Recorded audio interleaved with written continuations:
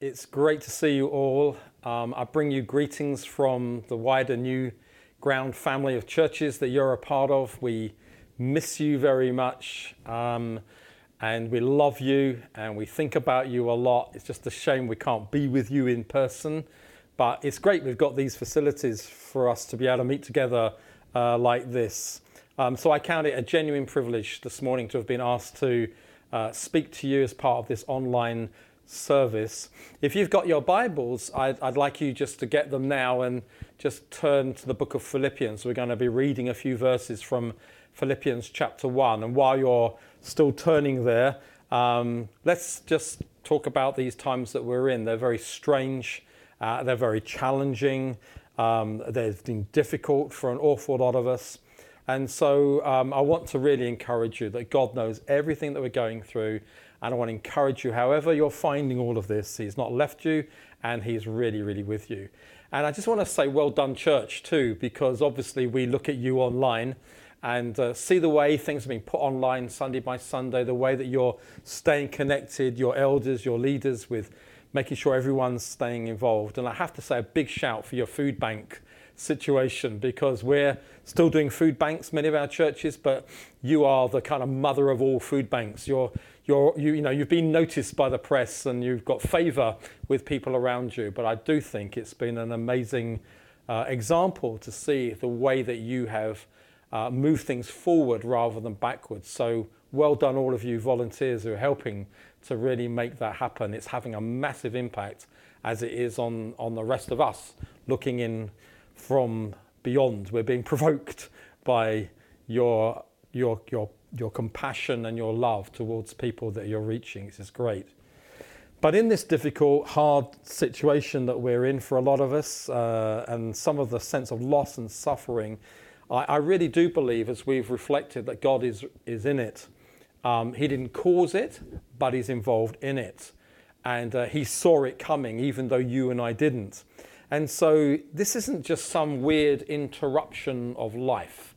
I believe this is the purposes of God are being fulfilled. And so one of them is that He wants to get hold of us. He wants our attention. It's like a big pause button that's been pressed. We've got a little bit more time, some of us, and some of us have got a different kind of lifestyle, even those of us that are homeschooling our kids. And maybe this is a time to really reflect on what kind of a person am I? What is God doing in my life positively through this to change me, to be more effective in my Christian life? I'm sure it's God's will that we all come out stronger when we begin to emerge from this time of lockdown. That's not only true of us as individuals, of course, it's really true of us as a local church as well. And I'm obviously talking to lots of leaders and pastors around the UK and beyond, and lots of reflection about what kind of church did we used to be like before we came and into this. And while we're in this, and as we think of emerging, what kind of changes will there be? There's lots of conversations about, have we put too much emphasis on a Sunday morning meeting that you can't even go to now, rather than doing life 7 days a week? Is there been too much emphasis on just a few people doing a lot of things, where maybe this is all about us learning that every member of the church has got a part to play in God's purposes? Is this about Sundays and the rest of the week and buildings and homes where we disciple one another? All those kind of conversations are going on. I'm sure your leaders are having those conversations too. I want to talk about something a bit different this morning. I want to talk about limitations. I want to talk today about limitations that we're under and whether or not God is limited in any way by what's going on at this particular season. Well, there are limitations for us, aren't there? We can't gather all together. We can't gather in small groups. This might have to go on for quite some time. It looks like it's going to be that way. We're limited, many of us, in our work. People can't work, some can't work at all. We're limited in who we can see and who we can't see. Travel, particularly overseas, is finished. So people like me, I would be somewhere else right now rather than here. We're affected, we're limited, and then rightly so, by the things that are going on around us. The question for me is God limited by lockdown? Has God somehow had to change himself because all of us have had to? Well, the answer is no. Has heaven had to adjust itself while this is going on earth? The answer is no. Are God's purposes being fulfilled while we're in lockdown? And I think the answer to that is an important one. It's yes. I often reflect on the fact that every time a nation has tried to persecute the church, a bit like a seed on the surface, and then you push the seed down into the soil, underground. You'll be an underground church. You can't meet in buildings. You can't do things in public. Every time that's happened, it's just caused growth. The church has exploded. The very thing they tried to do to thwart it became even more flourishing. I don't think God's purposes are at all being limited by what we're going through together. When lockdown came amongst us, I know some people were thinking, how's Jesus going to build his church? Well, Jesus said, I will build my church and the gates of hell will not prevail against it. I'm sure if the gates of hell are not going to prevail, then COVID-19 cannot prevail either. Is God's love somehow hindered? Well, I think of the Apostle Paul, who said, what can separate us from the love of God? Can hardship, can nakedness, from famine or sword? I'm convinced there's nothing in earth or heaven or under the earth. And so we know that God's love is available through this time of limitation for us.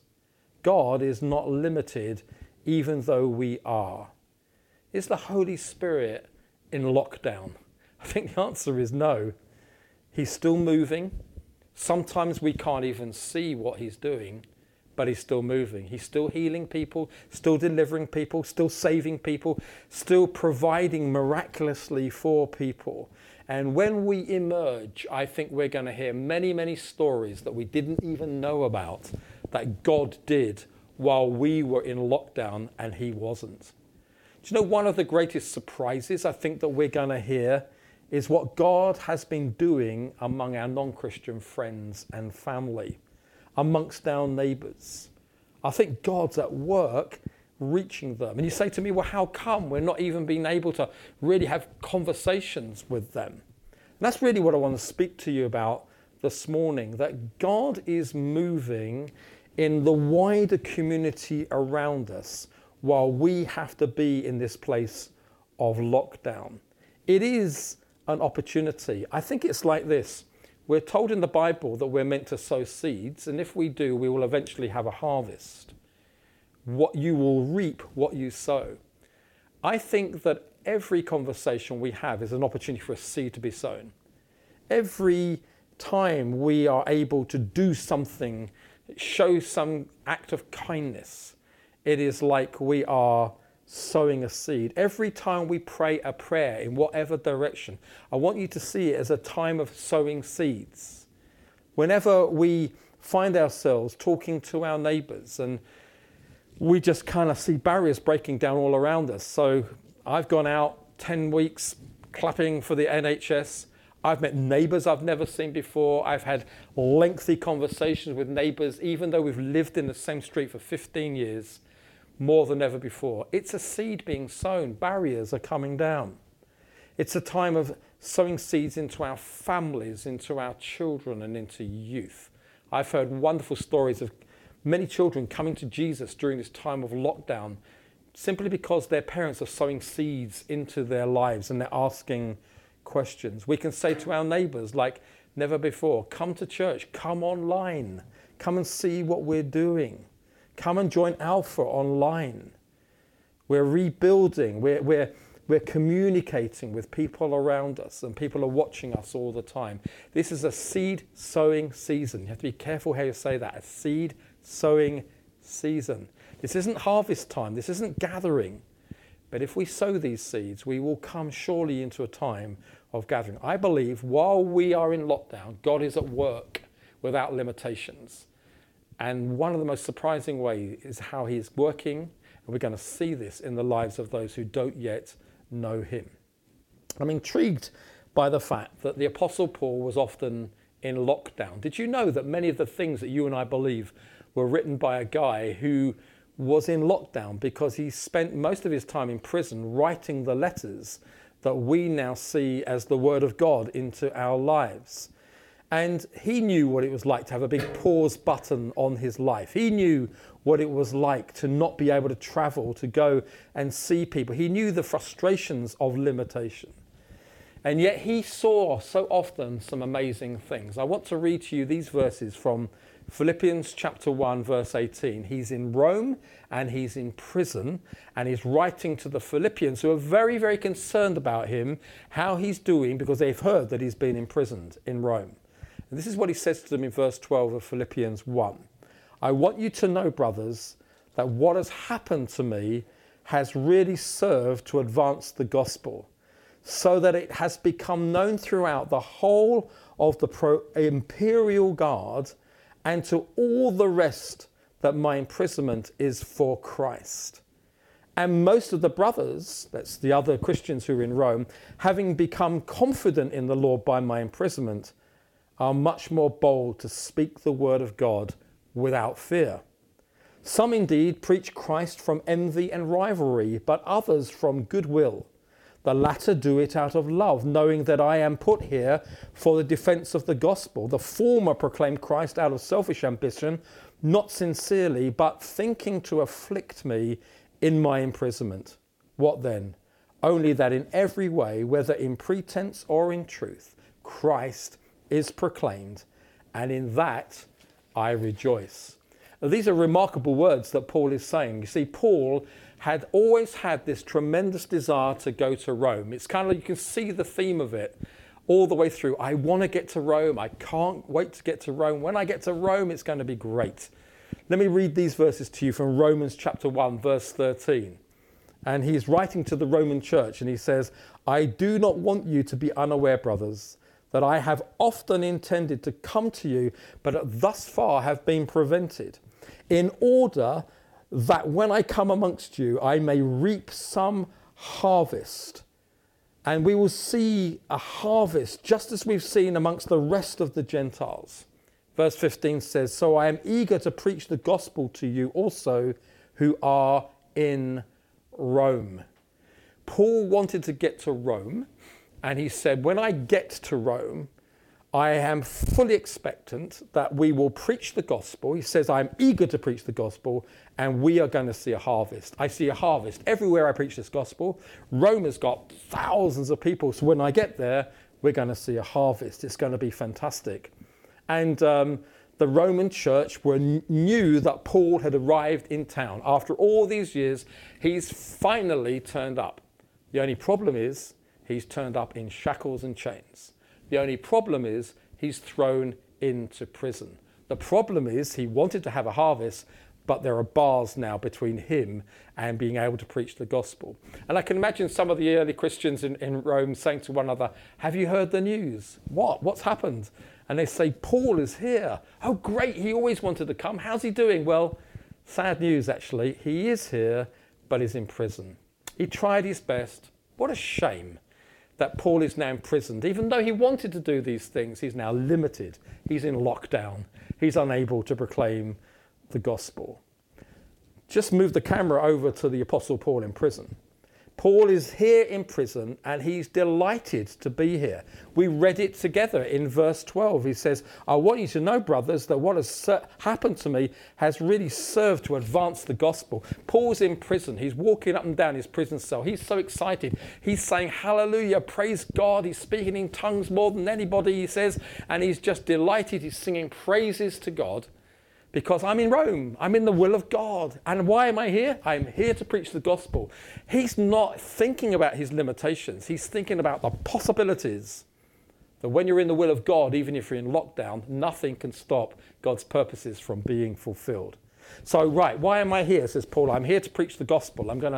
Who can I see? Who can I preach to? And maybe a couple of rats would have gone across his prison cell, and he's looked at them, thought, no, I don't think they're going to respond. And then he lifts his head, and what does he see? He sees the prison guard. Paul was a dangerous prisoner, so they probably doubled the guard. And the guard on their way that morning was saying, who is it that we're guarding today? And someone says, oh, it's some religious freak from somewhere who believes that his God got raised from the dead or something like that. And I can imagine them going, oh, this is going to be great, but we better do as we're told. So they're there, and behind them is the Apostle Paul. I think the question needs to be asked, who is really in prison? Because they're not allowed to go anywhere, and Paul certainly isn't going anywhere. And all we know from the little that we can understand from this is Paul began to share the gospel with the prison guard. Just imagine the prison guard standing there and this guy talking about the love of God, the mercy of God. He's raised from the dead. Somehow, at some point, some of the prison guards believed and they became Christians. And they told their families who believed. And their families told other people who came to faith in Christ. As a result of Paul being in this limited situation, people got saved and their lives were transformed. Other guards also came to know Jesus. It says here in verse 13, so that it became known throughout the whole imperial guard that I was here for the sake of the gospel. They heard the good news of Jesus. I want you to know, if you flick over into Philippians chapter 4, it says this at the end, as Paul is giving his final greetings to the Philippian church. He says, greet every saint in Christ Jesus. The brothers who are with me greet you. And look at this, and all the saints greet you, especially those of Caesar's household. Just imagine that. There's a Wednesday night online group meeting in the middle of Caesar's household. The gospel had come from the jail and spread out so much it had even reached Caesar's palace with people coming to know Jesus. Not only that, Paul hears, he had visitors that would have come to him from time to time, and through some of the brothers who visited him, he hears this, verse 14, that people in the church are being emboldened to share their faith. They've heard that Paul is doing in prison, and a whole load of them are saying, if he can share the gospel in prison, how much more can we share the gospel when we're outside of prison? And so they start sharing the good news, and hundreds come to know Jesus. And it even says, this is a bit strange, that there were some who preached the gospel out of envy with bad motives. What's that about? Well, they knew that Paul was in town and he was going to cause trouble, because he caused trouble everywhere, and this would mean trouble for them. And so they thought, if we preach the gospel, then they'll harass Paul even more. They might even end his life, and then we can all go back to peace and safety. Do you know what Paul's reaction when he hears this? He says, I don't care whether people preach the gospel out of good motives or out of bad motives.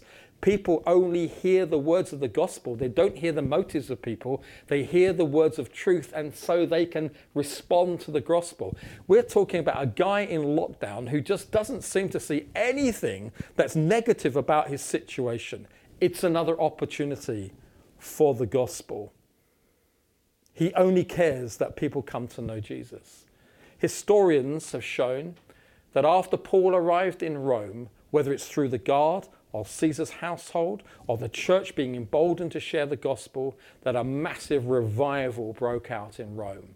A few years later, in AD 64, when Nero burnt down the city, he said, who can we blame for this that everybody in the town knows? And the answer was the Christians. Do you know why? Because there were Christians on every street. This is the impact that came from one man in lockdown, believing God that the gospel would be proclaimed and would run and run. So can I ask the question, what can hinder the gospel? Can lockdown, can COVID-19 hinder the gospel? Sometimes people say, well, the gospel is hindered here because this is the UK. And people are very hardened and very cynical. And when I share, no one seems to be very interested. And people are aggressive and they're very materialistic and they're not thinking about spiritual things. And then I hear people in Hastings saying, and Hastings is even harder than the rest of the UK. I mean, this is really a tough place to proclaim the gospel. And so we back off. We think, well, that's the situation, and we kind of lock ourselves down, actually, from sharing the gospel. Or maybe some of us said, you know, I've shared the gospel so many times with the same people, and they reject it every time, that it's just deaf ears. It's no longer any need for me to keep talking. I think lockdown may be changing the situation, not only for us, but the people we're trying to reach. There seems to be a tremendous openness with people. There seems to be more and more people asking questions. You see, everything that people are building their lives upon, they're all shaking. There's nothing stable. There's no stability there anymore. People are open. And death, which is a subject that most of our society doesn't talk about, gets offended by, tries to fob off as if it's never going to happen. And of course, people are realizing I might have survived COVID-19, but I'm not going to survive death in the end anyway. People are open to talk about death. They're open to talk about eternal things. Circumstances don't hinder the gospel. Lockdown doesn't hinder the gospel. And so, folks, I'm coming to a close. And I just want to say this for your encouragement. However long this lasts, even with restrictions being lifted, it's not going to be church as we've known it for some time. Rather than seeing that as a frustration or as a loss, why don't we start to see it as a wonderful opportunity? There are many, many opportunities around, and this is one of them. And this is especially an opportunity for sowing seed, so that when we emerge from this time, let us not go back into fear about sharing our faith. Let us not see the limitations that we've seen in the past, but emerge bolder than ever, believing that God's purposes are to reach people who do not yet know Jesus. May King's Church Hastings emerge as a church that no longer wants to play the game of keeping it safe, but will be more on a risk-taking adventure to reach your town and the surrounding area, and maybe even the nations beyond ours, with the good news of Jesus. This is not about survival. This is about learning how to thrive in a difficult situation and believing and trusting that while we're in this situation, nothing hinders the purposes of our God. Nothing hinders the gospel. I pray that this will be a real encouragement to you this morning. These are difficult times and we are limited, but God is not. And let us continue to pray that while we're in this position of lockdown, the God who can reach the nations will continue to fulfill his purposes through very ordinary people like you and me. God bless you. Amen.